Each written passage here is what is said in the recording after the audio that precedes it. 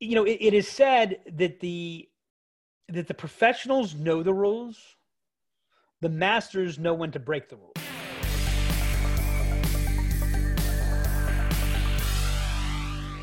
Hello and welcome to this edition of the Black Line Podcast. Mike, it's just you and me today. It is. We've had a lot of guests recently. We've had a lot of guests. Good guests. But people have lost out on our banter. I know. Well, maybe your mom and my mom, but No, there's a third guy that I heard he's listening. Oh yeah. Yeah, I don't know if he's up to this episode yet, but yeah. We'll give him something. We'll give him something to listen to. Big night tonight, Mike. It is. Huge night. First time the Nats will play in a World Series game. I'm expecting to be tired for the next week. Yep. But hopefully it'll be a good tired. Yeah. So what I know what's gotten my attention, but before we get to my attention, what observations have you been making in the world of sales and marketing over the last several weeks? What's got your brain buzzing?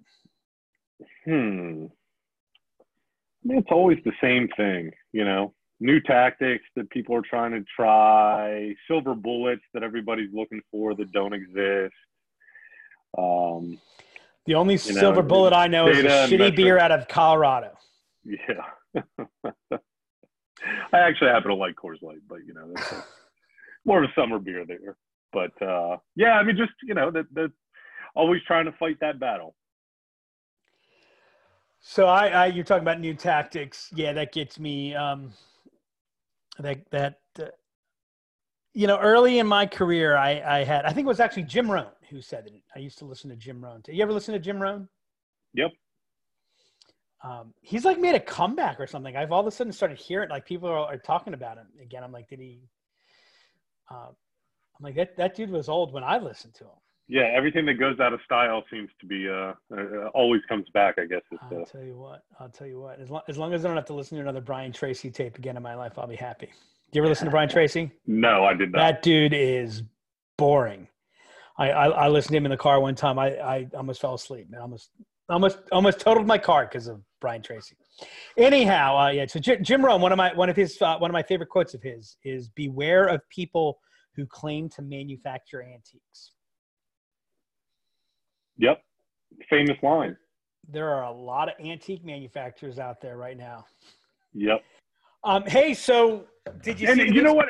Now that you mentioned, I'll tell you, man, this asshole from, well, you know what? The VCs got what they deserved, but this asshole from WeWork. Wow, we're not even 10 minutes in and we dropped the a-hole. Holy cow. Well, I mean, there's this new news is starting to surface around even the employees that were going to get laid off. They couldn't lay them off because they couldn't pay the severance packages. And it's like, and now he's about to walk with $1.75 billion. Although apparently, if it makes you feel any better, apparently he's got a lot of bad loans right now. Yeah, he's got $500 million in a loan. No, he's got. I'd read something else that said that he very well won't be a billionaire by the end of the year. Oh God forbid he won't be a billionaire. Guy will never. Just a shyster, man. Total shyster. Here's the funny thing about him, and I mean he is, and when their IPO came out, I have one regret in life about blogging, and I have more than one, but one that comes to mind right now. I almost started to write a blog when I first saw the news come out about his IPO. He was going to have 20 to 1 voting rights and all this other stupid stuff. And I did tweet it. I'm like, if anybody buys this stock, they deserve the catastrophes that come to them. But I thought as I was going to take a harder take on that, I'm like, if I write it's I know I'm right. I just don't know how long it's going to be until it was right. And I'm like, everyone's so foolish. There's such a froth and stupidity and craziness and that they're going to buy it anyway. So I thought, like, if I talked about how it, this shouldn't IPO, that, I mean, who would have thought that was going to be the one? Except there's always the first, right? And so I actually feel really good about it. I mean, yeah, he's going to get more than he deserves, no question about that. But I think about him and I think about Steve Case. You know who Steve Case is, don't you? Yeah, founder of AOL. And Steve Case gets a bad rap because people talk about Steve Case as the worst merger in history, right? And yes, Steve Case was involved in the worst merger in history, but it wasn't really a merger. It was an acquisition. Time Warner bought AOL. They called it a merger, but it was not. And in reality, it was the greatest sale ever made, possibly up until WeWork, right? Steve Case knew that the emperor had no clothes, right? He took a company that it turned out had negative value. I remember, I think Time Warner was trading at like $18 or $19. And people said, well, why don't you spin off AOL? And they're like, we can't. We'd literally have to pay people like $4 a share to take it. AOL had negative value and it had zero assets. AOL would have gone out of business if Time Warner had not bought them. And Steve Case would have lost all of the wealth he had in AOL if Time Warner would not have bought him. So, like, my question is Adam Newman the asshole, or is Mitsusashi-san? SoftBank. And how about that? I mean, here's the thing that gets me. People were talking about the $40 billion valuation for WeWork. Except, where did the $40 billion valuation come from? It came from It's made up, right? But it's worse than that. It's worse than that. It came from the last round, the last private round. That was Vision Fund. It was, right. He was the only guy who funded. He was responsible for the last 3 rounds. It was the ultimate. It was going to be the ultimate pump and dump scheme. Like, that is literally. Do you ever see the movie Boiler Room? That is literally what they did in Boiler Room. Right. Like I mean, chapter, song, and verse. You take some company that doesn't really exist, that doesn't have anything. You buy it up yourself. You control how much can be sold while you promote the hell out of it so people want it, and you get the price up large enough that you'll get paid while it comes down in crater. It was the ultimate pump and dump scheme. And my favorite news, even more so than the news about WeWork, which I believe is basically being taken under at about an $8 billion valuation from 50 to 8 in like 8 weeks. How about the news from Facebook? I know what you're thinking. Which news from Facebook? We've got so much bad news about Facebook. What, Zuckerberg's speech at Georgetown saying that he built the platform so that people had a voice? Hey, Mark Zuckerberg cares about the world.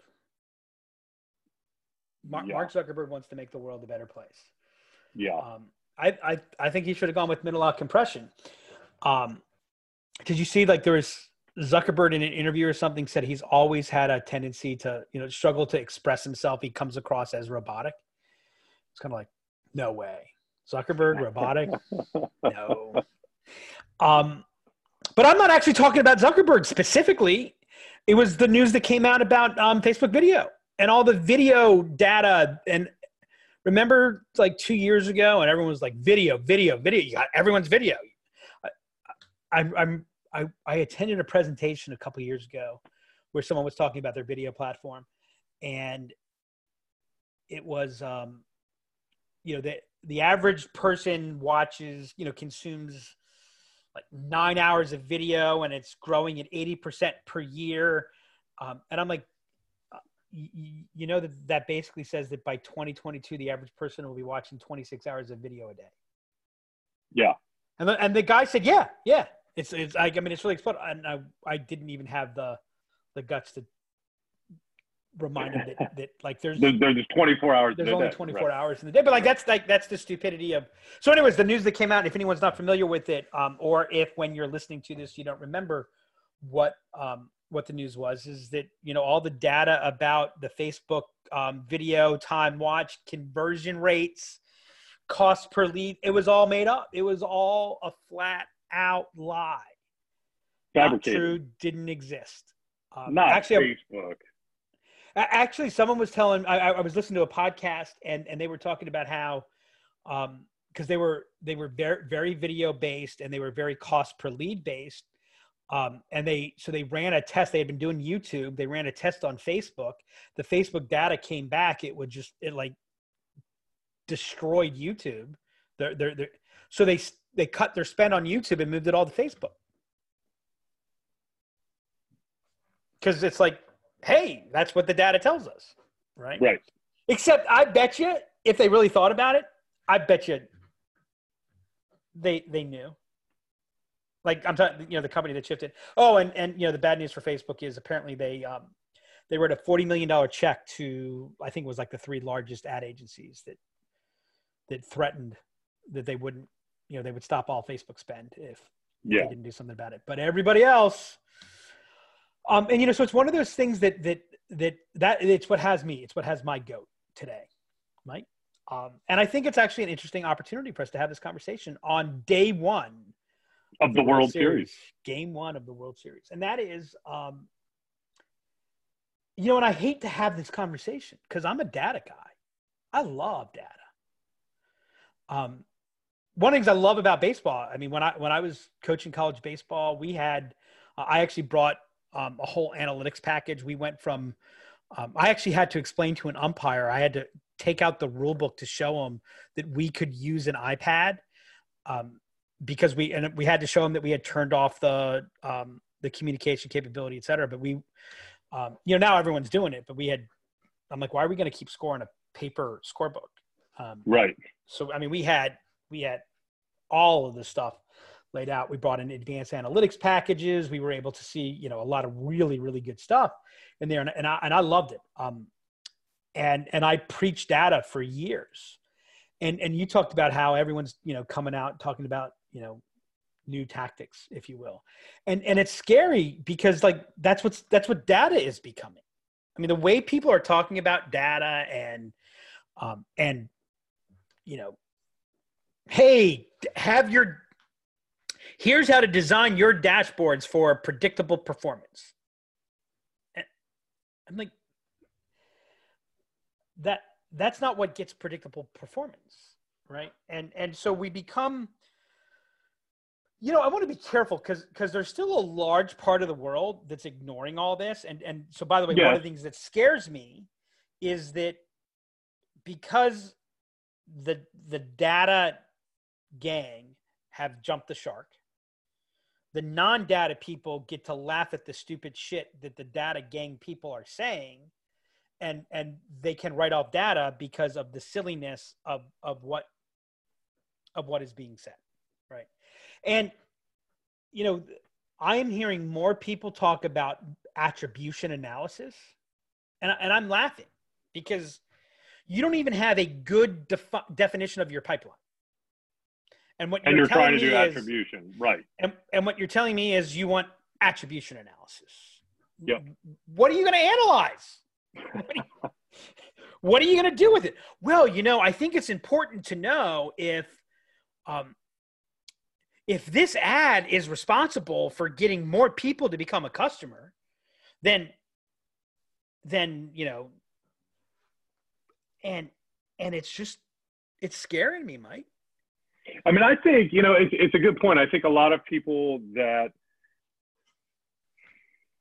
the people that are getting hurt the most with, one, a lot of people are trying to become too reliant on just pure data. The data tells me this. When they don't really understand the underlying data or what they're trying to accomplish. And guess who gets hurt the most in that, in my opinion? A lot of small to medium-sized businesses. They're the ones that are the most easily influenced because they don't truly understand it. And therefore, vendor walks in, says, hey, we can do X, Y, and Z. This is exactly the formula you should follow. And it hurts them. Well, what I was going to say right now is I think it's the customer who gets hurt. Well, it's the customer and the small to medium-sized businesses that are selling to the customer. I actually think it's probably more. I mean, on your point, I think it's probably more the medium business than the small business, because I think the small business. I think the small business falls prey to the magic pill of methodology, but I don't even know that they're investing in the tool set yet, where that data game is even. I mean, I guess it depends. It's even being played. Depends what you define as small. But I mean, some of it, when I was a financial advisor, I used to keep a sign above my office that said, "Don't confuse brains with a bull market." I always said I'd rather be a bad money manager in a great market than a great money manager in a bad market. Yep. And right now, good. And right now, here's where I don't even think the harm has happened yet. I think it's hurting employees. I think it's hurting customers. And by the way, I think it's hurting customers because they're increasingly being treated like a data point. And we're trying to quantify a qualitative thing, right? Yeah. And so it's a variation of high tech, high touch. If you go too high tech with not enough touch, you lose your humanity. The same thing is just substitute tech with data and metrics. So I've become a big fan of Goodhart's law. Goodhart's law is if you take any good measure, any good metric, and you turn it into a target, it stops being a good metric. Right. And so, I like the term data informed more than data driven, but I don't think anybody knows what data informed means. And so, I think the World Series is a great opportunity to talk about this because you and I have both professed our love for Moneyball. We've talked about spin rate. We had a whole podcast where we talked about the shift. And by the way, it's funny because I see, and I agree with them. As a fan, I agree with everyone who says this. You see the shift and you see nobody at third base and you're like, why don't they just make an adjustment? And by the way, that was I got made fun of when I was a coach because I just said, make a fucking adjustment. Yeah. And people say, why didn't you make an adjustment? And the reason they don't make an adjustment, I can tell you why they don't make an adjustment. Because they're not trying to hit ground balls. Right. And so it's still the data. I promise you, when the data is showing that the adjustment is driving it, I promise you, it's not that there aren't people who can't hit opposite field. Right. It's that the way they've defined the game, that's not, the value's not there for that. Right. Now, it's really fascinating. If you take a look, you got the Nationals and the Astros in the World Series. You have the Yankees who were in the championship series, and you have the Cardinals who were in the championship series. And you have baseball going through this massive disruption with how free agency is being managed and handled. This move to experience doesn't matter. It's a massive run to youth, and the idea of what you get, what you get for what you pay for. Yet, if you take a look at the teams that made it to the end, they were among the oldest teams, including the Nationals, who are the oldest. They're also among the teams who strike out the least. Which, how many times as a Nats fan did we see ball get put in play? Something happened. Now, that is one of the places where it's the problem that Billy Beane had with Moneyball, is that those things have a huge difference in a 5-game or 7-game series. They don't have anywhere near as much of a difference in a 162-game series. Right. right? Yep. And so, it is a very different game. But the Nationals are a really interesting team because they embrace analytics and dismiss it as much as probably any team out there. They really are a tale of two houses. Mike Rizzo, who's the general manager, is an old school scout. That's actually how he became a GM. He scouted from the lowest levels of being a scout, and he values scouts. They have a very professional analytics group, and there was someone, I believe it was from the Nationals, who said, those guys who are figuring out these analytics, I mean, they are brilliant. There's probably less than 1,000 people in the world who could come up with the calculation that they've created. But the thing is, once they've created it, everybody has it, right? Yep. Once Moneyball came out, it was like, okay, we all have that. It's very much like the stock market. Yeah, hedge funds, and where you see flash crashes and things like that, where everybody's using the very, very similar algorithms, and when there's no news, something crashes. So this is actually a great example. Actually, should you run your marketing department? Should you run your customer acquisition and success team as an index fund or an actively managed fund? That would be an interesting thing to go deep on.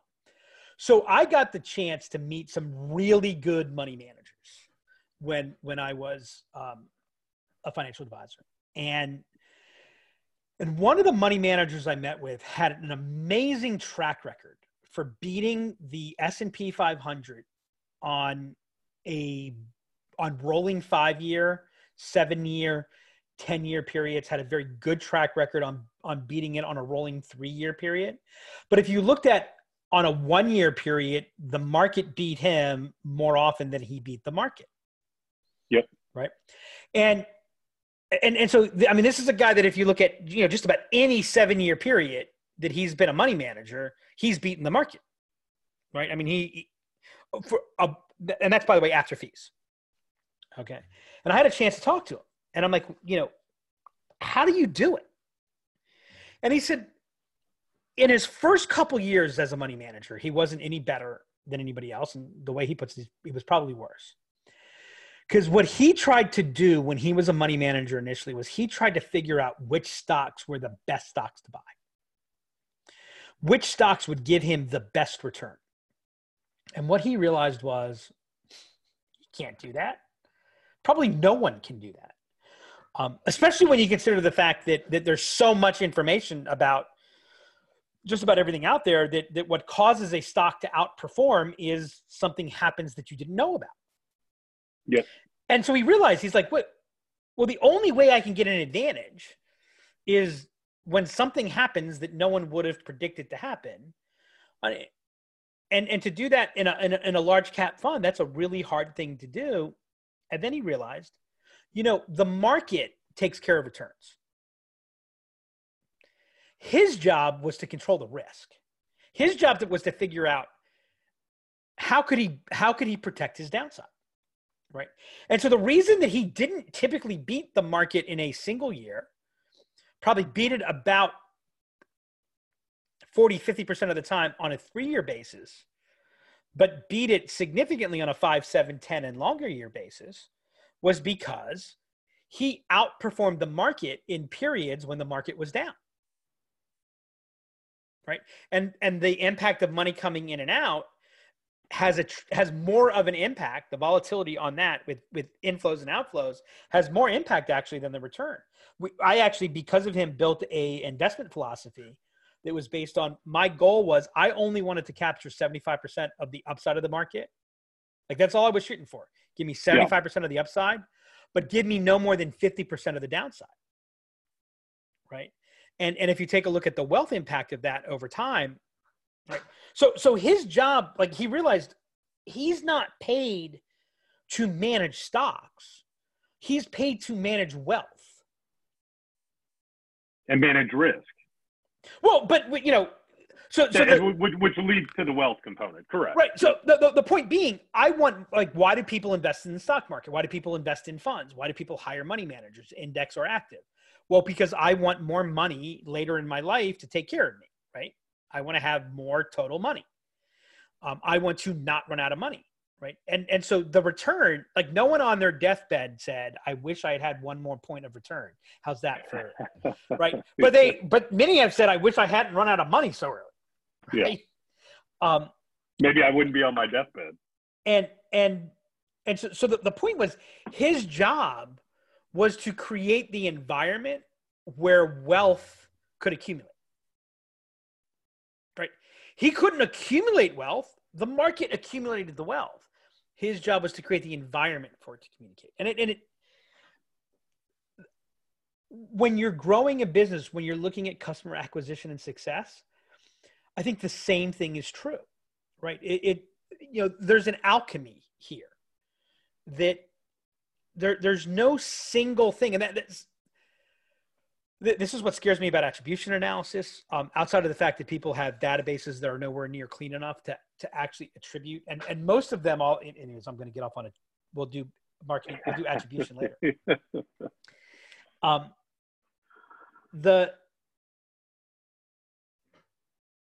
Where we keep trying to find the single thread of, and the thing that is, man, it is the most frustrating thing about sales and marketing, in my opinion. And that is, I can put a check in every box. It's why I hate job descriptions in sales and marketing. I could give an accountant a set of boxes to check off and would feel confident that if he checked, if those boxes were designed correctly, you're correct. Yep. Checking the boxes means he did a good job.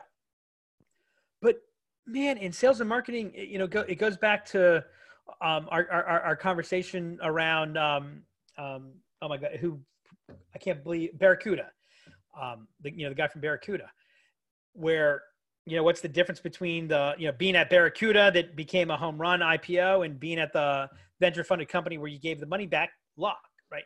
You could check every box. You could do every single thing you're supposed to do and not succeed. Yep. And by the way, you can be dumb and hit a home run. Yep. Right. I mean, you can look at it and say that was not a bright thing to do in business. I mean, Mark Cuban, let's be honest. What did Mark Cuban do? He bought a bunch of webcams and put video on the web in a shitty way. And someone said, hey, yeah, I'll pay you $3 billion, some whatever number of $1 billion. I mean, it's ridiculous. Company. Right? Yeah. I mean, so that's why I like Mark Cuban. I think he's a funny guy. I had a chance to meet him and go drinking with him. He is exactly what everyone says he is. He is a crazy, crazy man. I frankly can't believe he hasn't gotten into more trouble than he's gotten into, but that's a story for another day. I kind of laugh when he, I used to watch Shark Tank. I don't anymore, but he, as much as anybody, is asking all these data, metric, strategy questions, etc. And I'm like, dude, I actually know for a fact you didn't ask any of those questions. Right, you weren't thinking any of those things when you started broadcast.com. Yeah. You're like, hey, nobody's showing this Division III college's soccer game on the web. I'll put a webcam up here.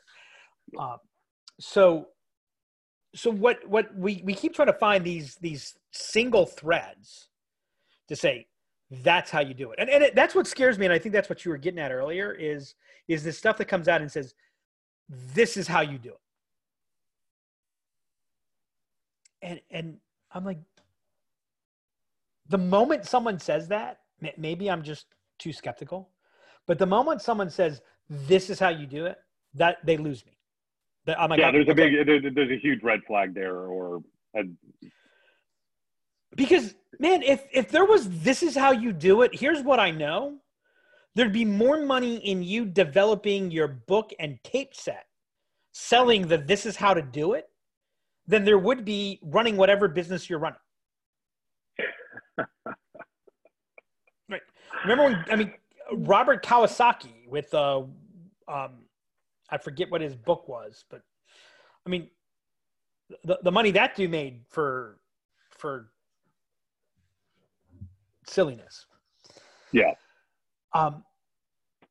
And so it's like our job is to create an environment for a positive explosion. Our job is to create the environment where ignition can occur.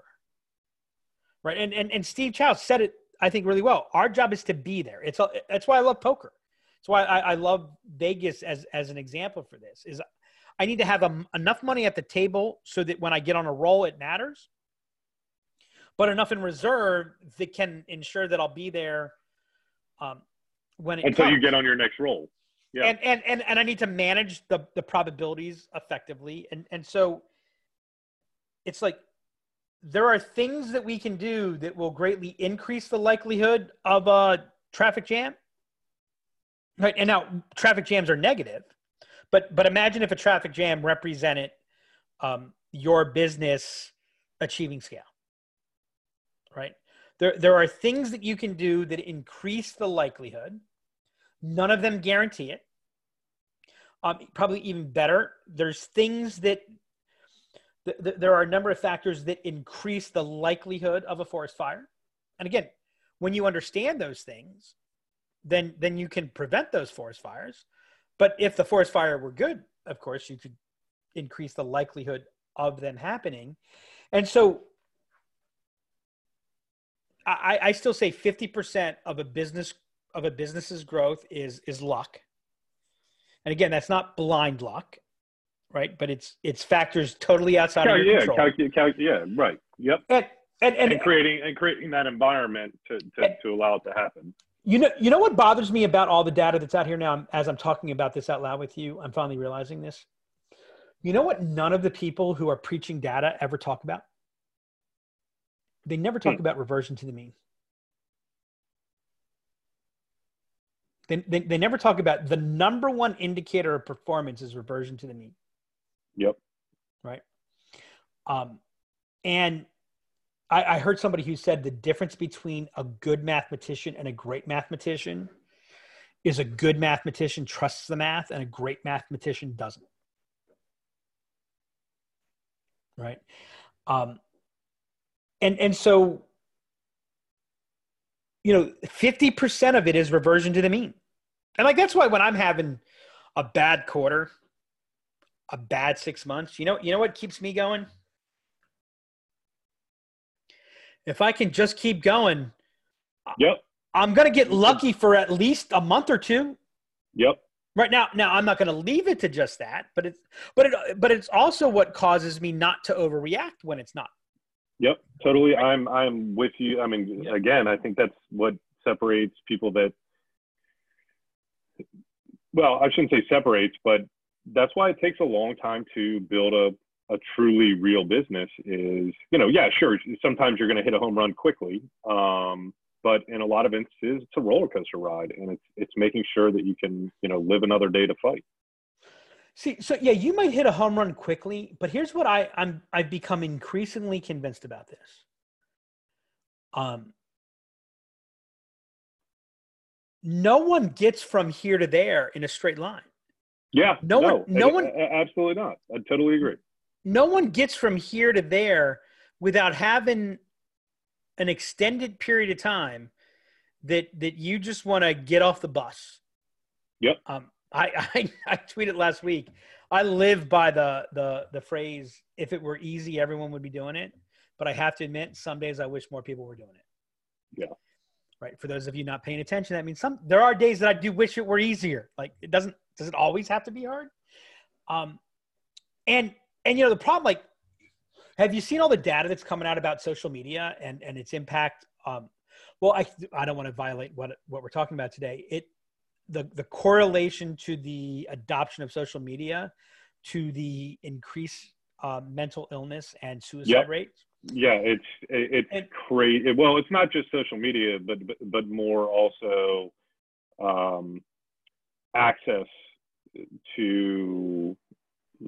easier access to content via like mobile devices, things like that.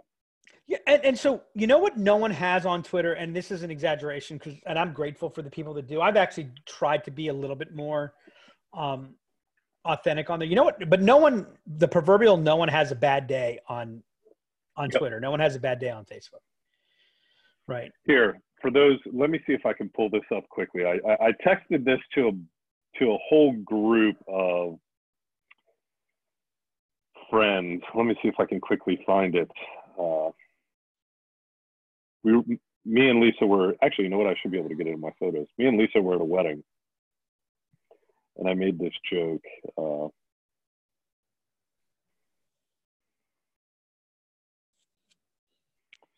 I don't think I'm going to be able to find it quick enough. Alrighty. Well, you keep looking for it. I'll keep talking. Yeah. And so, you know, we keep getting promised this. We keep being told. We keep getting promised this path. The path is promised by somebody who's telling their wonderful story and saying, you know, this is how you do it. This is how we do it. Sorry, I'm thinking wedding and right. and we forget a couple of things, right? Number one is there's no straight line. Number two is every line is a curve, right? And that's the place where we get ourselves into trouble. So someone says to me, what should my CAC be? My answer is, what problem are you trying? By the way, for those of you that maybe CAC, customer acquisition costs. What should I target my customer acquisition cost for? Did you find it? Yes, I did. So that was like the joke. Somebody actually took that real picture. It wasn't that I was bored or not into the conversation. That's what they took. So I said, that's life, you know, real life. And then that's life on Facebook. There you go. Exactly. Exactly. Right. And so, now I don't remember what I was saying. How about that? So what should my target customer acquisition cost be? Right. My answer to the question is, well, what problem are you trying to solve? Right. Yep. If your customer acquisition costs are too high, and further, I'd add that, and if you're adding customers at a rate that is satisfactory, then you should strive to lower your customer acquisition costs. You should strive to be more efficient, right? But, so I want a lower customer acquisition cost. Yeah, until what? You're right. Until that's not a problem, right? Because once that's not a problem, and that's why, you know, what's your economic model? So like everyone's jumping to metrics. Without understanding what they're trying to solve for.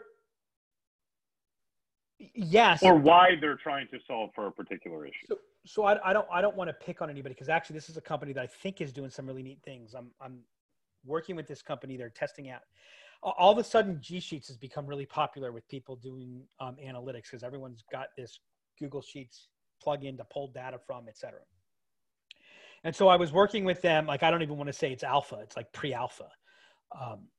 And there's so we pull a lot of data from HubSpot to put in a way that we can massage it and combine it with non-quantitative stuff. Like, you know, our editorial calendar, what content is geared to what persona, what stage, any number of things, but then to be able to see the strategy with the performance and to be able to keep it up to date. And so, you know, between that and some of the sales stuff that we're doing and everything else, we probably spend 15, 20 hours a week just getting spreadsheets ready. Right. And I'm not, we use, for anyone that's listening, we use all the visual stuff. The report dashboards we built out in HubSpot and other places, they're awesome. This is data that we need we use spreadsheets for the reason that people should use spreadsheets. It's the manipulation and management and assessment and quantification of data, right? It's not about visualization in this case. And so one of the places that's probably responsible for about 5 to 7 absolutely valueless, laborious hours that, if we make a mistake, has a meaningful impact, it looks like they're going to be able to automate it. push a button, update it, bam, right? So now there's, hey, we want to share with you this, this next thing we're working on and, where we're going. And all of a sudden it's like, it's a report that automatically calculates what your funnel is, how many new contacts, how many new leads, how many new marketing qualified leads, how many new sales qualified leads, how many new opportunities, how many new customers. I'm like, isn't that like the dashboard, like the first dashboard you get in HubSpot? And here's your pipeline report and this is the source of, and I'm like, and what they were telling me is, well, what we're trying to do is we're trying to solve for the people who want the data, but they don't necessarily know what the data is and how to put it together. And so they're trying to automate that for them. And I'm like, well, okay, then you're not actually solving the problem for me. But there's also 3 million people who do that. And so everyone's trying to treat data like it's the solution, but no one's saying, like, the hard work's the context. Like, yep. What's your economic model? Right. And so, if my brother taught me this, my brother brought pricing to apartment. Do you remember the days he used to drive down? He actually did hotels as well. He developed a pricing system for hotels. Remember you used to drive and vacancy, no vacancy? Have you ever noticed There's never, those signs don't exist anymore? Like, only in the rarest of rare occasions is there no vacancy. You know why? Because if you have 100% occupancy, you're stupid. You're not being aggressive enough. It's not just that. You're like actually stupid. It's like stupid to have 100% occupancy. If you have an apartment building, hotels, it's one night. If you have an apartment, if you're above, I think it's like 95, 96% occupancy, you're dumb. As a matter of fact, one of the things that, because I talk with my brother about sales, he talks about pricing, we talk about metrics, I talk about closing rate. He says closing rate's a horrible number to use in apartment sales. Come on, Donald, it's sales. Closing, no. He said, here's what you have to understand. If you do a really good job closing and you're pricing the apartment effectively, the better job you do at closing, the more the system will raise the price so you can't close. Right? So it won't let your closing rate go above a certain level, because if you do. Now, today, that's not as unusual as it was more than a decade ago, but people still do, you don't want every room occupied. What do you mean? Right? It's, you don't want every email opened. Like you talk about email fatigue. You don't want zero email fatigue. You're right. I totally agree. Right.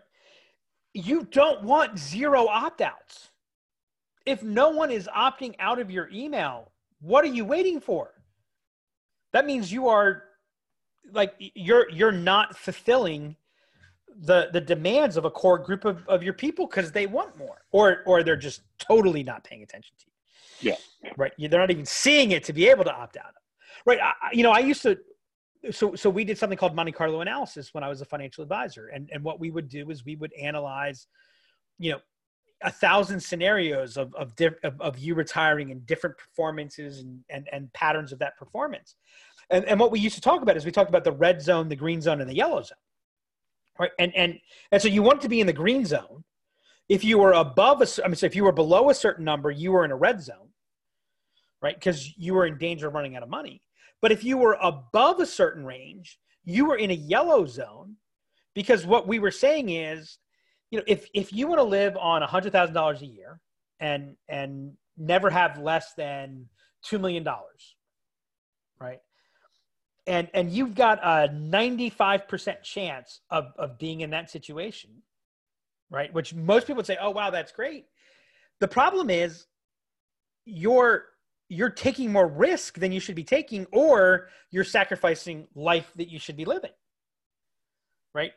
Which is so if $100,000 is really all that you need, then be less aggressive in your investments, because you'll actually have a better chance. Even though it looked You like have a better 5%, chance of, right, you actually yeah. had more than a 5% chance of running out of money, because Yep. if the wrong scenario hit, you were done. So it's the same thing when we're looking at our metrics.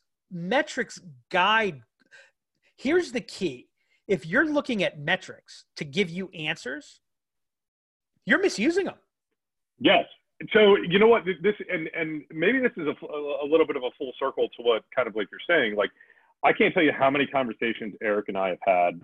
And Eric's obviously been exposed to so many different businesses that are trying to do, data analysis, and some of them are very big, very well-known companies.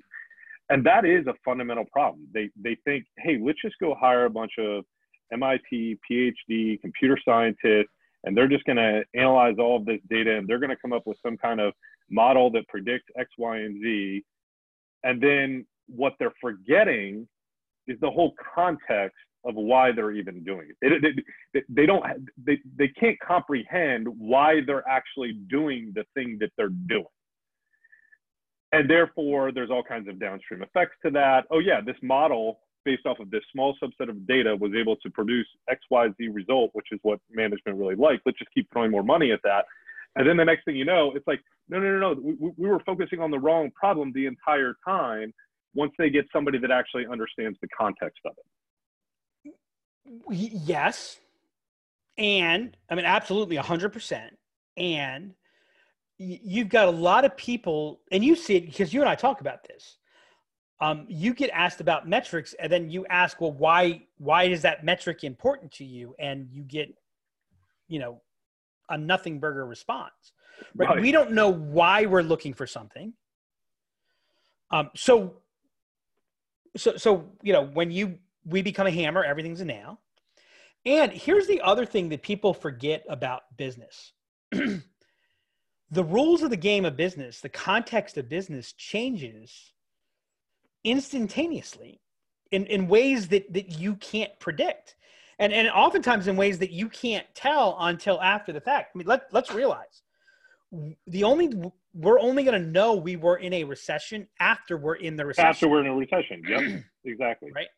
And so, if I'm, if the fish are jumping out of the boat, then I'm lowering my cost of customer acquisition. Right. But if I'm not playing around and identifying where this is, and I wait to realize, oh shit, we've got a customer acquisition problem. Let's increase the spend. Right. I had a prospect that we were talking to. He obsessed about, and he was super, super proud of his customer acquisition cost. And he wanted greater growth. And I'm like, okay, and his commandment was increase the growth, but don't increase the customer acquisition costs. And I'm like, you're like at less than half of what a good target, what your target customer acquisition cost is for your profit margin, for your profit formula. I'm like, why wouldn't you want to increase that? And by the way, if I'm going to put $1 into an ATM and get $2 in return, why wouldn't I put $1.50 to get the same $2 if I could just keep feeding it $1.50? And here's the other thing they don't get is, like, if you were to go ahead and say, hey, I'll spend more money to acquire the customer, to open up a new vein, and then once I get it going, now I can work on lowering that cost of acquisition, right? That's creating the environment where things ignite. The other thing I know is if you get too efficient, well, if it's profitable to be less efficient, someone's going to go ahead and just say, hey, and that. Let me see if I can come up with a better mousetrap and make it more efficient. Or you know what? Amazon. You know what you and I talk about and we bitch about all the time? We say, they're just buying business. You know what the person says that's buying business? You're just saying that because you wish you could. Yeah. Right? Now, sometimes they're buying business that's really not sustainable. But it's the whole John Nash theory. And by the way, I'm talking about customer acquisition costs. There's like 100 different things that are all impacting what's going on. Yes, absolutely. And so what we're doing is we're getting like super duper linear. And so the question you got to really be thinking about is, and this really brings it full circle, The Nationals and the Astros, they're in the World Series because they know analytics and they know metrics and they know when it's time to break it, right? The analytics say Gerardo Parra should not be on the roster. Right. That's exactly what I was just going to say. Bring it. I think you can bring it full circle, and you and I have had these discussions multiple times.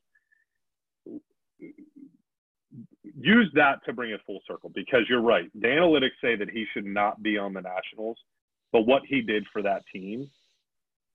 Well, and no metric could have no metric in this world could have predicted what would have happened. However, Martinez and the rest of the Nationals created an atmosphere that allowed it to happen. Well, what I'll say is, outside of whether he should have been acquired, he slumped the entire second half of the season. Yep. Right? So the analytics say, okay, don't put him on the postseason roster. Except there was no question that he's on the postseason roster because of the environment that he creates. Yep. Right? And seeing what's to bear. Ryan Zimmerman, he shouldn't have batted in the situation where he hit the 3-run home run, right, against the Cardinals. Against the Dodgers. He shouldn't have batted. You should have had a lefty up. All those things happen. Except, you know what? We got this situation. This is what's going on. And by the way, if I lose by one or win by one, it's, the outcome is huge. Now, where you live by data? You live by data in the high volume, low stake areas, right? Those things where the differences don't make a big deal, right? That's where you live by data. Where you let data guide your questions is the high stakes areas. And the problem is that we're trying to use data and just about all data is rear view data. It's also biased to be frank. Yeah, absolutely. It's very biased. By the way, that's what I loved about my brother when he was telling me about his pricing algorithm. It was something, and I'm going to totally bastardize it, but it was something along the lines of we can't predict the future, and whenever we try to predict the future, we're wrong. So the first input in the system has to be whatever we think is going to happen. It's unlikely that's going to happen, right? Yeah. And so you're building that into there. This is why I think AI has very interesting application. I am not all on board. We got to get Paul Roetzer on to have this conversation. I am not all on board that it's going to live up to what they talk about. And you might tell me that you would know more than I would if I'm right about this. But all the data that it's crunching is still rear facing. Yep. Right. Now it might be. Now you can right. You can apply some things that are more like training models, things like that. However, I would agree. Like I'm not full. I think there's a lot of applications for AI, but I think we're a long time away from where people think we are. I got two thoughts they think we're going to be. I got two thoughts to finish on this.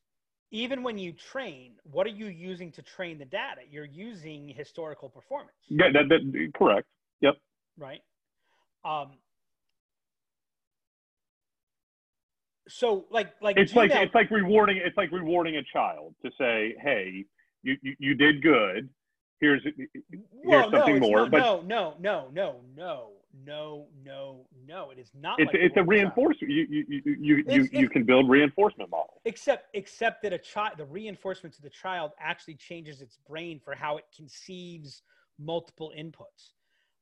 It is precisely the difference. So here's the example. Gmail does a pretty good job of telling me what my next 3 words are going to be. Smart Compose, yep. Right. And it's built on the training that I've done, and that's why it gets more accurate. Right. Tomorrow I change jobs. What happens to its algorithm? Okay.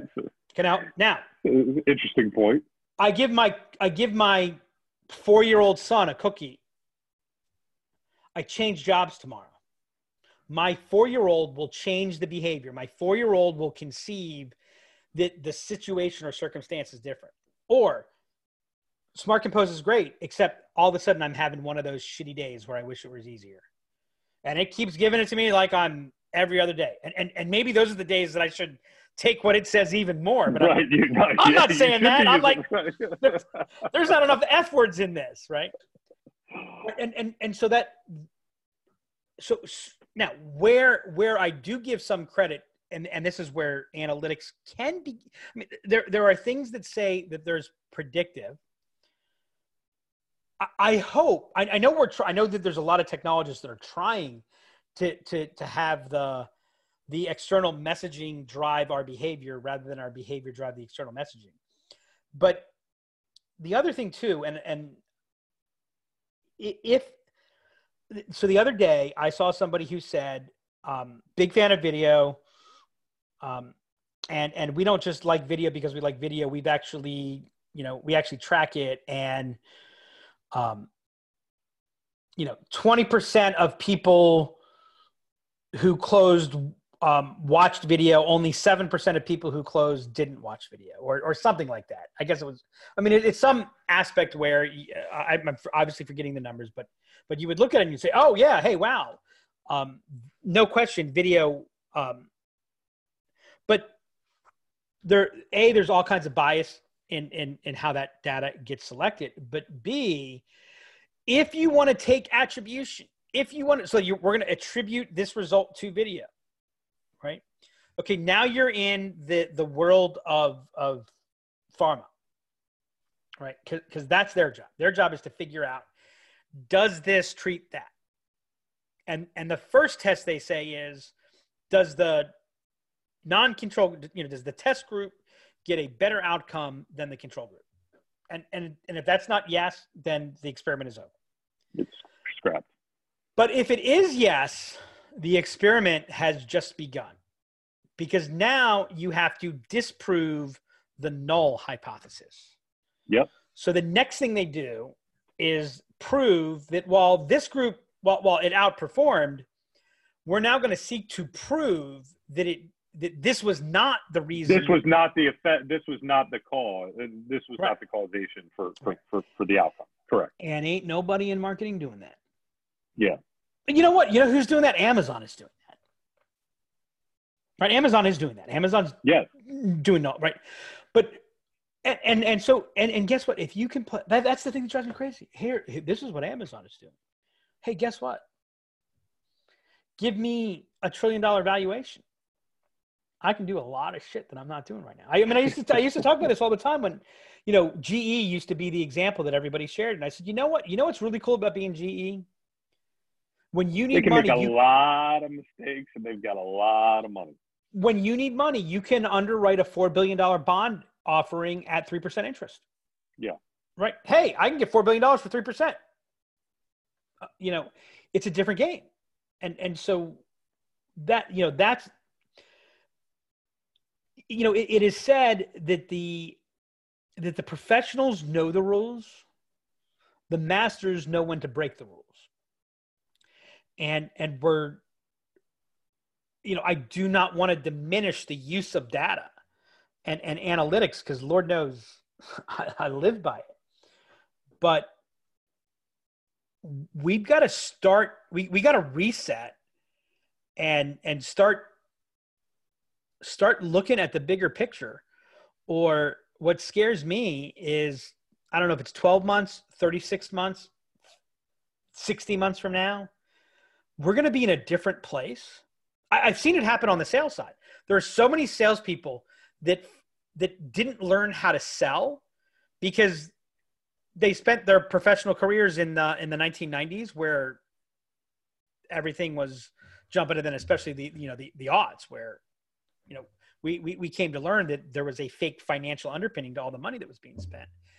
I'm seeing the same thing happening, is that there are a lot of people that are blindly following metrics, and they don't really understand why they're doing it. And the moment the circumstances changes, they're there are going to be a lot of lost puppies. Yep. Right. So unfortunately, I agree with you. And the truth is, let's be honest, our businesses aren't that complicated. Right. We don't, we're not big enough for it to be statistically like to have that kind of blindness. Right. So stop being data blind and start using data to prompt your questions rather than to answer your questions. Mike, why don't you close us out today? I think we should leave it at that. And I couldn't agree with you more on a bit of a reset there. And the last thing I will say is go Nats. And thanks for going to say go Nats. Gerardo Parra. There you go. Until next time, thanks for joining us on the Black Line Podcast.